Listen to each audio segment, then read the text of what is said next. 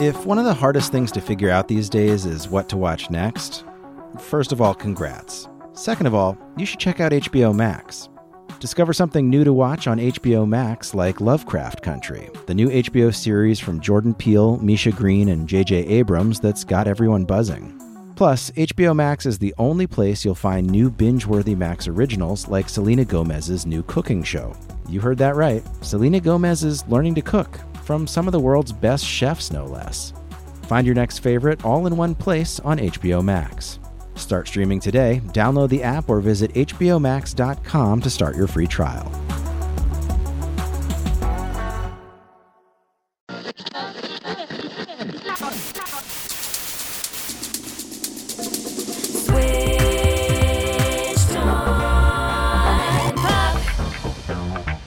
Welcome to Switched on Pop. I'm musicologist Nate Sloan. And I'm songwriter Charlie Harding. Charlie, today is very exciting. We have a two-part episode. Ooh. In the first half, we're going to introduce a new segment called The Doctors Are In. Okay. Where we diagnose listeners' musical maladies.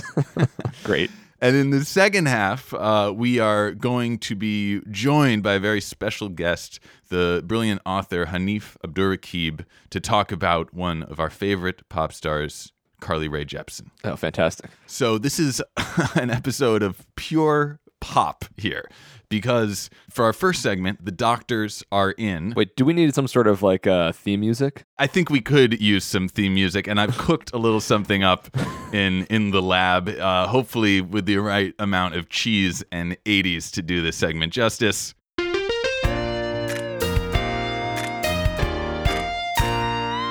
Oh my gosh. You tickle me. Thank you. Okay, so the doctors are in. Now, let's have a disclaimer first. I am a doctor of musicology. I am not a doctor, but I pretend to be. No, you're not. You're kind of a Dr. Nick type doc. You're not, your certification is not totally above board. You're like the Michael Cohen of doctors. Armchair. But, nevertheless, we trust you. Low blow. In this segment, we get a lot of emails, tweets from listeners who are experiencing some kind of musicological malady. No. And I thought we could help them using our expertise here. Great. And two people are actually suffering from the same malady, and it has to do with a song by Charlie Puth called Boy. I'm not surprised. Let's just take a listen to the chorus of this infectious, literally, song. You tell me I'm too young, but I gave you what you wanted. Baby, how dare you treat me just like a boy? You won't wake up beside me, 'cause I was born in the 90s. Baby, how dare you treat me just like a boy? So before we give our diagnosis, let's hear the symptoms, okay? Sure. And this was brought to our attention first by Ciara Tomlinson, who writes, quote, "It would be awesome to hear your take on Boy. It is the most mind-boggling song on the album for me. Because the first time I heard it, I wasn't sure if I liked it, because everything seemed either a second too long or too short. Yeah. But after the third or so listen, I am sold." Okay. And then another email from Kevin Welsh. He says, "Like all Puth songs, it's catchy as heck, but it's got a weird tempo going on. It starts with him singing in 4/4 over 3/4 beat. I think that's real music theory, but I don't know. It's boggling and sort of unprecedented in pop." So two people are boggled by this song. As they should be. And I think in order to understand the boggling aspect of it, we need to listen to the very beginning of the track. Yes.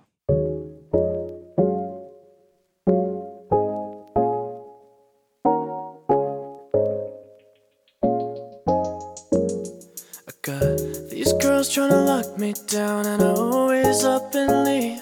But for the first time in a while, I want to throw away the key. Good stuff. Yes. I think I know why they are feeling so ill. Yes. Okay, good. So you have a diagnosis for us, Charlie. I do. Why we're feeling so boggled by this song. I think we have a severe case of downbeat deception. Whoa, that sounds dire. It's not dire, it's recoverable, but I think we have to at least understand what's going on in order to get ourselves back on the beat, if you will. Ooh, yes, good. Because I know what they mean. I feel something a little off when I'm listening to this, and I want to understand what it is.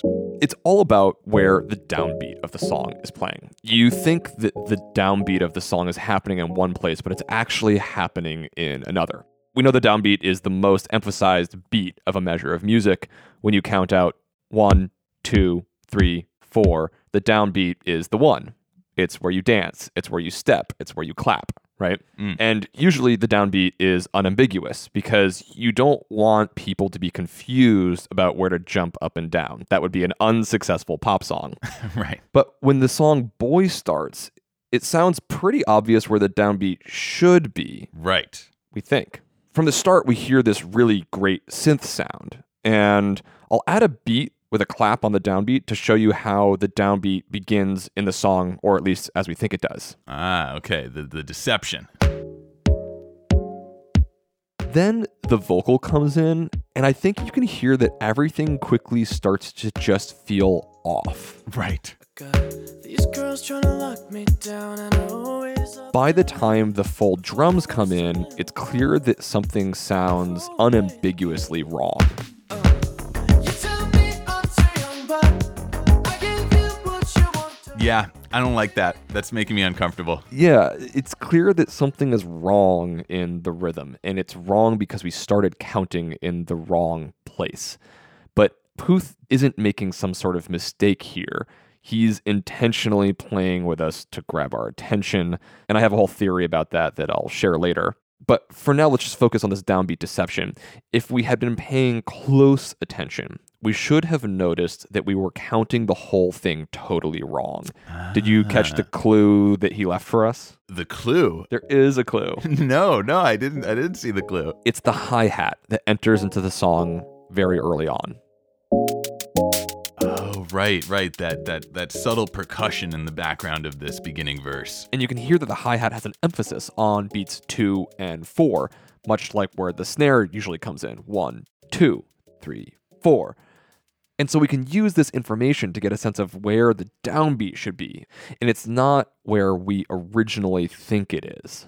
Now, this clue is really, really subtle. So what I want to do is slow things down so that everyone can really hear what's going on. Yeah, this is kind of a heady condition to deal with. Yeah, here. it is. So It is I like totally. that.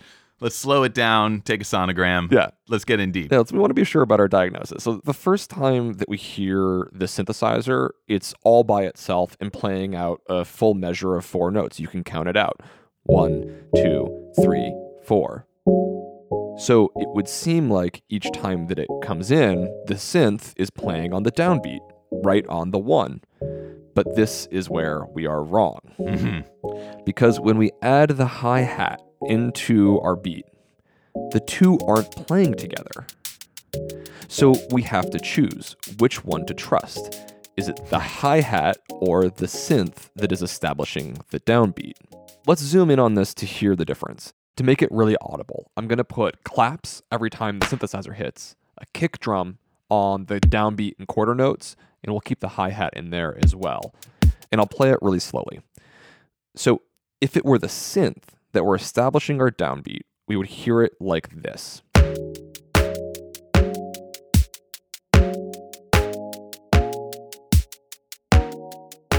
And that's how I think we hear it when the song starts. We don't have any other information to tell us otherwise. Exactly. But if it's the hi-hat that's establishing the downbeat, we would hear the song like this.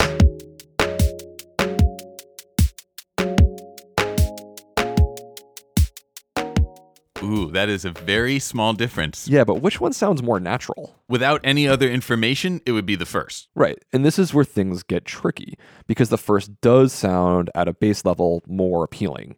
But if you know something about drums, you know that the hi-hat is usually used in pop and rock drumming to count every single beat, so that when the kick and the snare can kind of play around and syncopate and make things more interesting, the hi-hat always just counts 1, 2, 3, 4, or some division of that to keep things all in time. Right. So In this case, I think what we need to do is to trust the hi-hat. And really the only way to know if our diagnosis is correct, if the hi-hat is actually where the beat is, we'd have to move forward into the song, as you said, to hear more material, get more information, see if this actually makes sense in context to the larger piece. So let's again listen to Charlie Puth's first verse vocal with the beat established by the hi-hat. So I'm going to add in a beat here. These girls tryna lock me down and I always up and leave. For the first time in a while, wanna throw away the key. Maybe you can hear that suddenly everything starts to align a little bit better, right? The first time we heard it, it was like things were kind of clashing, and now things are starting to come together. We can really hear it by the time we move forward and the rest of the instruments start to come in. It just clicks. You tell me I'm too young, but I gave you what you wanted. Baby, how dare you treat me just Yeah, I don't feel that same discomfort anymore. Right, I'll play the discomforting version. You tell me I'm too young, but I gave you what you wanted. Yeah, Yeah, right. That's not quite. the discomforting version is how we first hear that downbeat, the deceived downbeat, because we were counting to the synth, not to the hi-hat. What's happening here is a great trick. It's actually that the synthesizer is anticipating the downbeat of the song. It's being played just a fraction of a second before the downbeat, and that's what's confusing us. When the song starts, all we have is the synthesizer, right? We don't hear that anticipation in relationship to anything else, and the drums, the vocal, whatever. And so we first start counting with the synthesizer, and then only when everything else comes in do we realize we're actually ahead of the beat. Yeah. Wow, Charlie, yes, that was some Sanjay Gupta level medical analysis right there. Okay, it's starting to come together. At the beginning, we're fooled, essentially, into thinking the downbeat is in one place by having incomplete information. Yes. And then as we get more information, the hi-hat presents this alternate downbeat theory.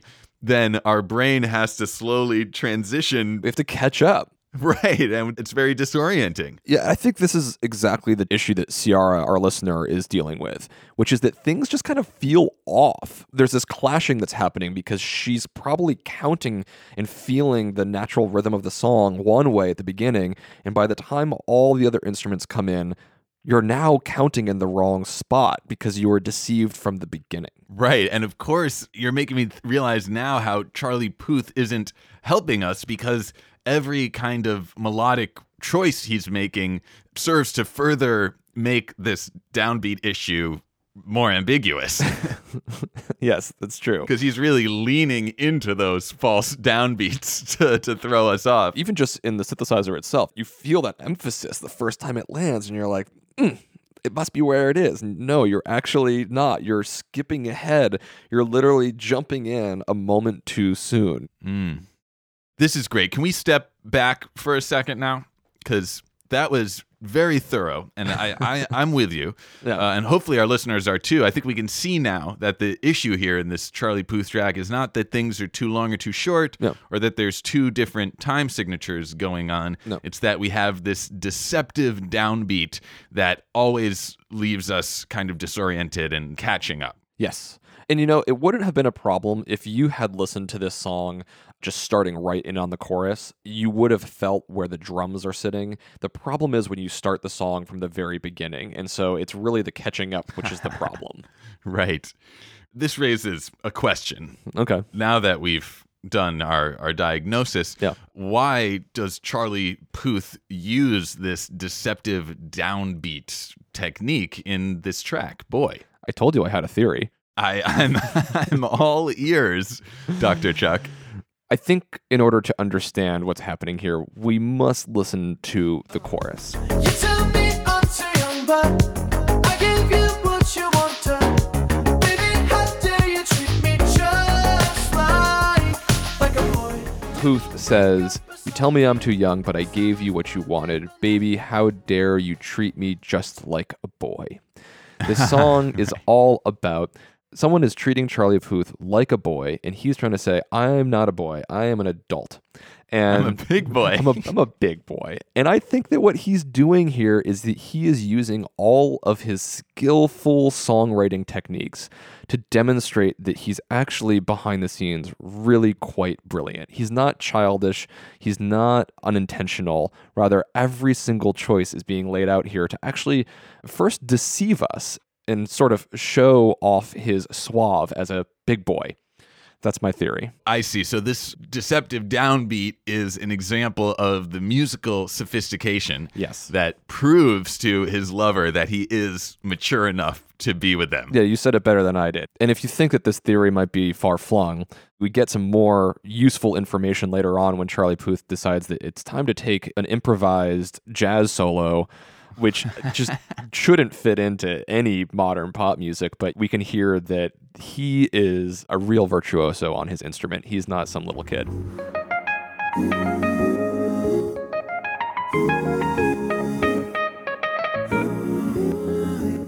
It's an attractive theory, Charles. Sure. I have a slightly different one. Oh, please. Which is that this deceptive downbeat creates this kind of tension and a kind of dissonance, like we were talking about, a sort of rhythmic dissonance. And you're sort of torn between these two downbeats, the one you heard at the beginning that's a little too early, and the one that you hear at the end that's a little too late. That could maybe be a metaphor for this May-December relationship. These downbeats don't line up for the listener, just as these two people's lives don't line up in the song. Ooh, that's a great diagnosis. Thank you. And I have to credit our listener, Kevin Welsh, for that idea. So regardless, there is, more than meets the ear in this Charlie Puth song. You didn't just say that. Over and over, this young man, this boy, continues to surprise us with his pop chops, but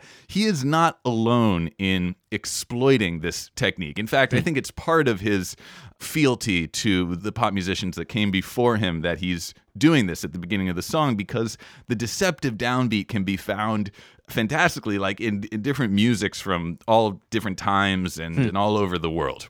So I just have a couple examples of this that I want to play you and really put your diagnostic skills to the test here and see if you can tell where the downbeat belongs in these examples. Ooh, I'm going to be shamed. Okay. I'm a guitarist. Guitarists are notoriously bad at rhythm, so I'm likely to count it wrong. Oh, yeah. I mean, guitarists just, stand up there and look good and make, guitar faces. Thank you. And, Yes. Yeah, thank you. Appreciate that. Let's start with a salsa track, actually. Salsa. From the great singer Ismael Miranda. This is one called Recordando, and this is a kind of technique that you hear all the time in salsa music. They love to play with this deceptive downbeat. Let's just listen to the very beginning of Recordando.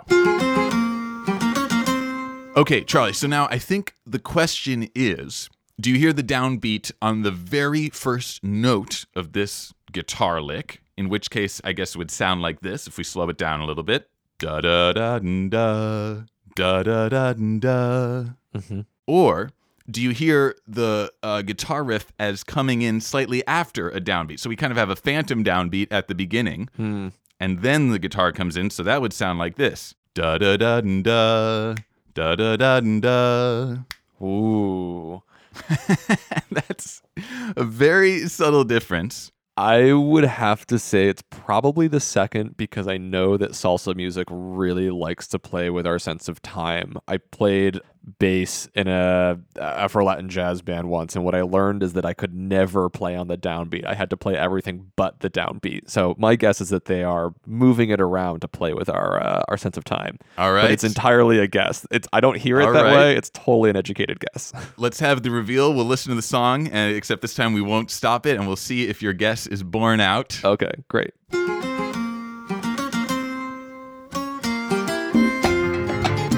Congratulations, Charlie.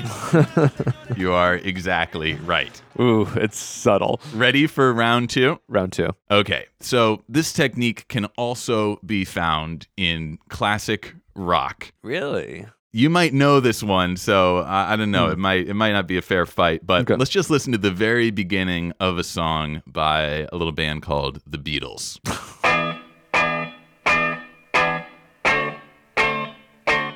Ooh. That's all you get. This is early stuff. Yeah. Is this Do You Want to Be My Baby? No, this is She's a Woman.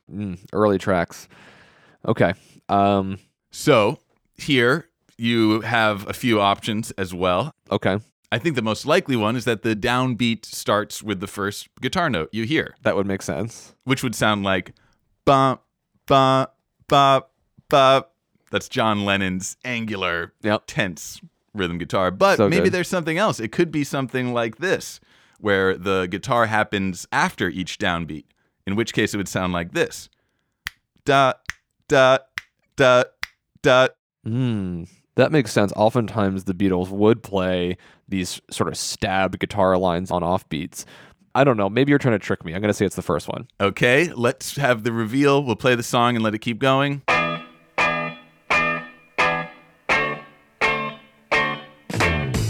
It was a dirty trick, Charlie. The downbeat was not aligned with the guitars. It No. was in between each of those guitar strokes, throwing you off kilter in a wonderful way. Can I also say that I'm not sure that those guitar hits were perfectly in time with each other? Were the Beatles ever perfectly in time with each other? No. Debatable. Okay. Now, let's move on to the world of soul music, because this is another place where you'll find this deceptive downbeat technique quite often. And I think a nice example comes at the beginning of a song by the late Sharon Jones and the Dap Kings. This is Nobody's Baby off their album 100 Days, 100 Nights.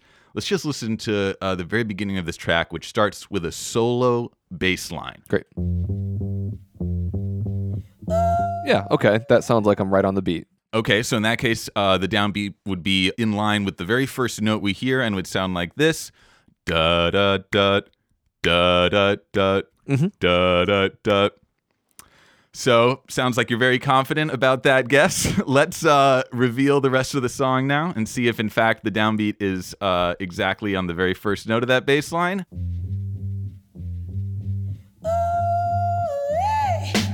Oh, shit. Oh, man.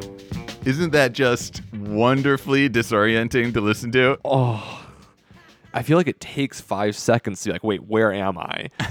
Right. Oh, it's so rewarding. We got a few more here, Charles, because, Yeah. again, you can just find this everywhere. Let's listen to some new wave now. Let's listen to The Cars' Since You're Gone. And you have no idea. So once again, I think we expect it to be on the very first note we hear, the downbeat, you know, just lined up perfectly with those kind of drum hits. Is that actually the case? Of course not. Of course. Now, at this point, I think you know exactly what's going to happen here. It flips. It's amazing. Yes, they flipped the beat right around, and that brings us to the granddaddy of all downbeat deceptions. Who's Are you that? ready, Chuck? Yes.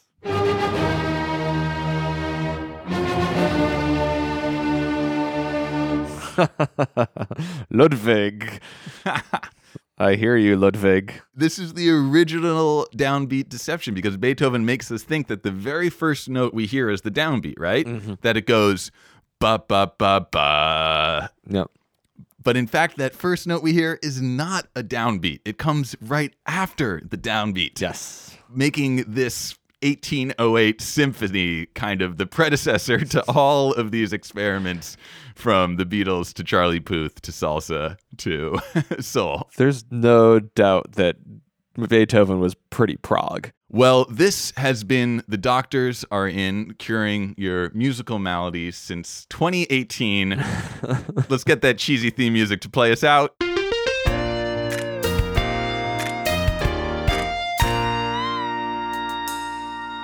It sounds like this song was almost inspired by Boy, which is all these 90s references. I think you did a really nice job with this track. I'm excited to do more of these bits with you. This is fun. I want to hear more melodies. Yes, send them in. Whatever's affecting you, we will get to the bottom of it.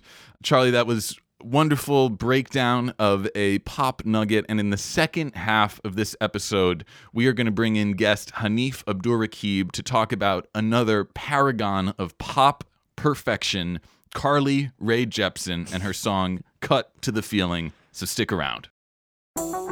Searching for what to stream next?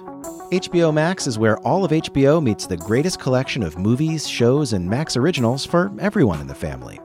Discover something fresh to watch with new HBO series like Lovecraft Country from Jordan Peele, Misha Green, and J.J. Abrams, or The Undoing, starring Nicole Kidman and Hugh Grant.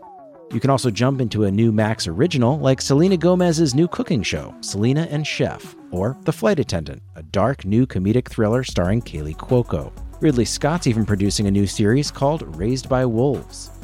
Whether you want to rewatch classic favorites or finally get into that show your friends have recommended 1,000 times, HBO Max has something for everyone. Start streaming today and find your next favorite. Download the app or visit hbomax.com to start your free trial. Support for this podcast comes from the IT experts at CDW, people who get it.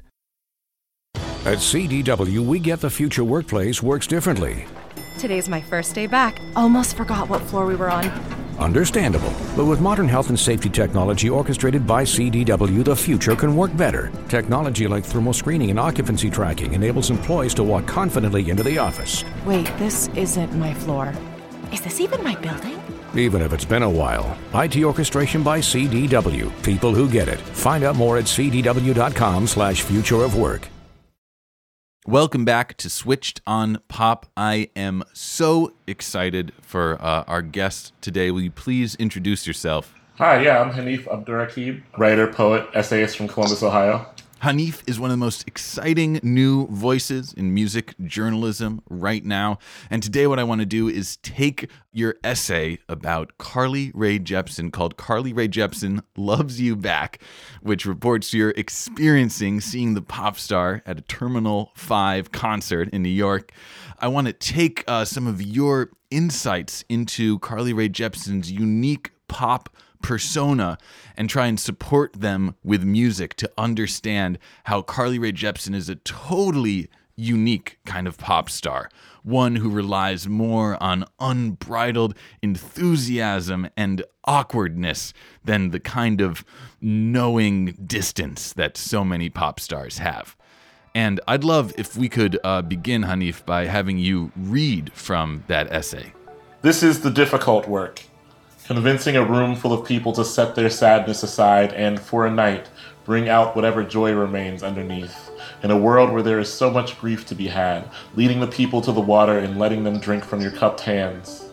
Inside Terminal 5, under the spell of Carly Rae Jepsen, love is simply love. It is not war. It is not something you are thrown into and forced to survive.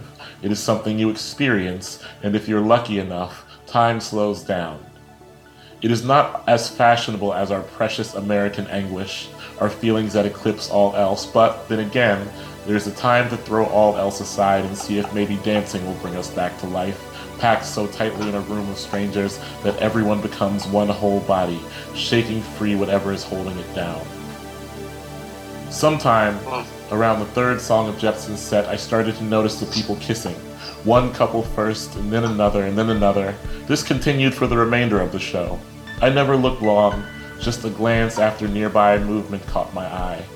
A couple directly in front of me, occupying the small bit of wall that I was forced to occupy, began kissing each other passionately during warm blood, while Jepsen held the microphone stand with both hands and whispered, "I would throw in the towel for you, boy, 'cause you lift me up and catch me when I'm falling," into the mic. The couple pushed back into me, one of them stepping on my shoes. They broke their embrace long enough for one of them to mouth the words, "Sorry, dude." I smiled and gave an understanding nod that was not seen, as they were already falling back into each other.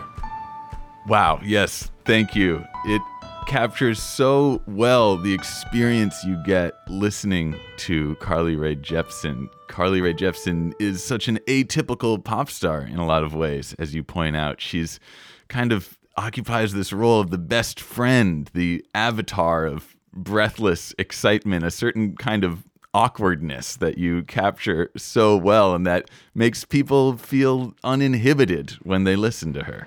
Yeah, absolutely. So, Hanif, with this introduction you've given us, I want to listen to a song that I think captures this quality, this almost embarrassing enthusiasm. And the song I'd like us all to discuss is Cut to the Feeling. Let's start and just dive into the chorus of this Carly Rae Jepsen classic. My favorite part of the song.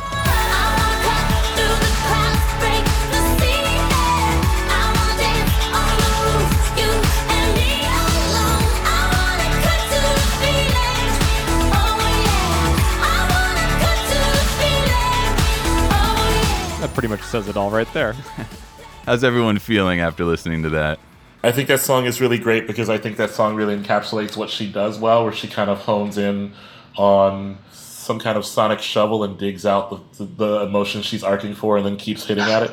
I think that song is better than almost everything on the album itself, on the album Emotion, because that song wasn't on the. That song was it was on the soundtrack for some movie that she was in. Right, yeah, that's exactly right. Cut to the Feeling came out almost exactly a year ago to the day and was not part of her most recent album, Emotion, but was for an animated film called Ballerina, I think. I can't imagine any of us have seen it, but if the song's any indication, it must be worth watching. And I love that, excavating our emotions with a sonic shovel. Let's try and better understand how she does that. I think it's all about setting up a contrast between verse and chorus, where the verse is kind of impatient, it's bridled, it's contained, and the chorus is like pure liberation and freedom. And I think there's a lot of subtle ways that she creates this contrast.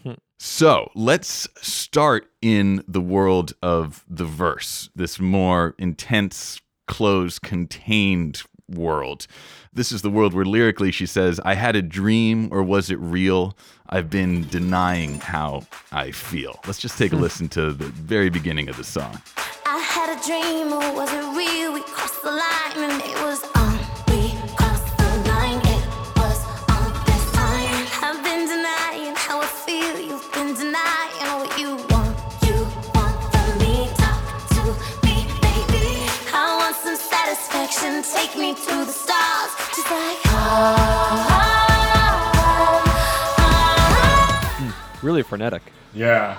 In addition to that frenetic kind of rhythm that we hear, Yeah. which my partner described as sounding like a middle school aerobics class, the sense I think is reinforced by a very low melody. This melody is very low in her range, very hesitant almost. Let's isolate that melody and hear it kind of in a vacuum.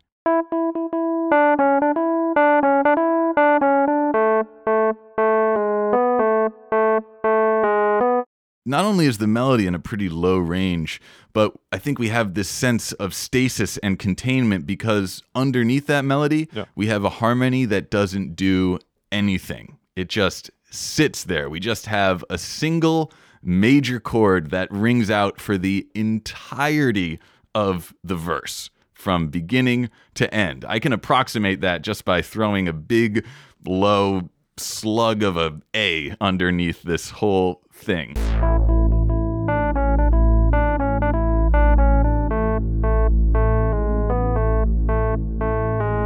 Okay, interesting. It gives her room to have a bit more of a little dancing vocal, even though it's in a low register. By keeping things so harmonically simple, her melody is able to sort of dance around a bunch here. I hear that, but it's also like she's trapped. Maybe she can dance around, but this harmony isn't going anywhere. This rhythm isn't going anywhere. It's inescapable. However, that all changes with this moment of transition where everything opens up as we move into the chorus. Carly Rae Jepsen sings, "Take me to the stars." And this moment is like the moment of apotheosis. We go up and up and up in every sense. There's this wordless vocal that kind of acts as our ladder, our stairway to heaven, I guess.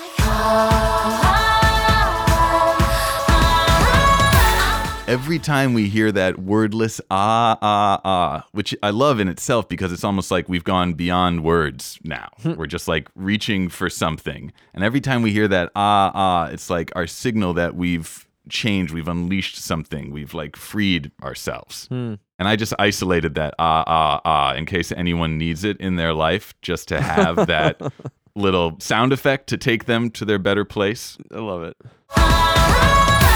That's like the trigger that just gets you there. And then all of a sudden we're in a new place. Our harmony is moving all over the place. Our melody has shot up into a higher range and we're kind of rhythmically free. We're not stuck in that same repeated syncopated rhythm. Let's listen again to the chorus of Cut to the Feeling now.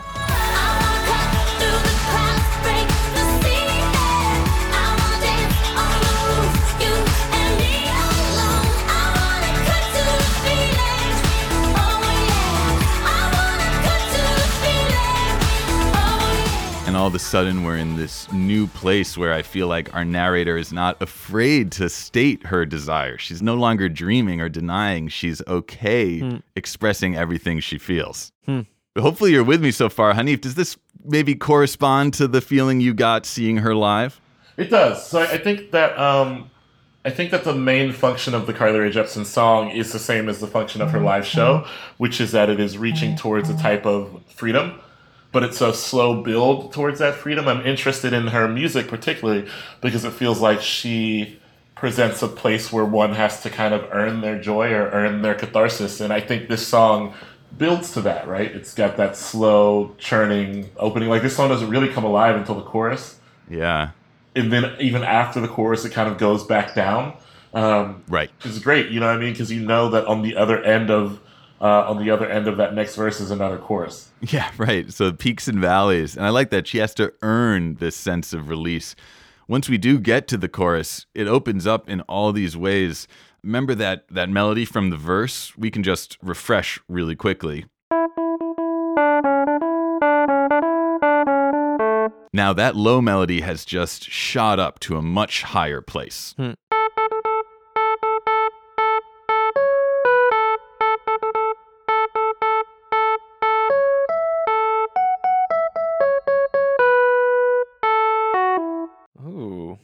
Some nice text painting there. Maybe like literally reaching for the ceiling, for the stars. And then also that harmony we heard in the verse, which was just totally static, unmoving, kind of trapped. We can hear that one more time as well.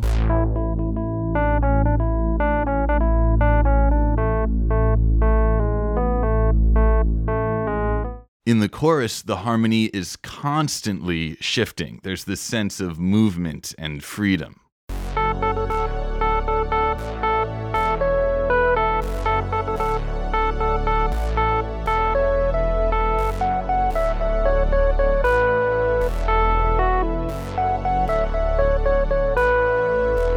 There's so many nice contrasting details. Yeah. Totally. In every way, it's like Hanif was describing, you have to go low to get high. I'm not sure if that's exactly what I meant to say, but hopefully you get the drift. I noticed in listening to that there's a real balance to the melody, where in the first part, in the verse, the melody is sort of bouncing around in the first half of it. In the second half, it just sort of declaratively lands on one note, while underneath it, the harmony stays the same. And then it flips the script when it goes into the chorus. Everything flies up, and instead of moving around on her melody, she just sings a single note over and over and over again in the first half of the chorus. And by the time she gets to the second half of the chorus, then she starts to move around again. So it's almost like it's flipped the script. Yeah, absolutely. No, I totally agree. There's so much subtle musical activity happening here to kind of give you that sense of being trapped and then being released.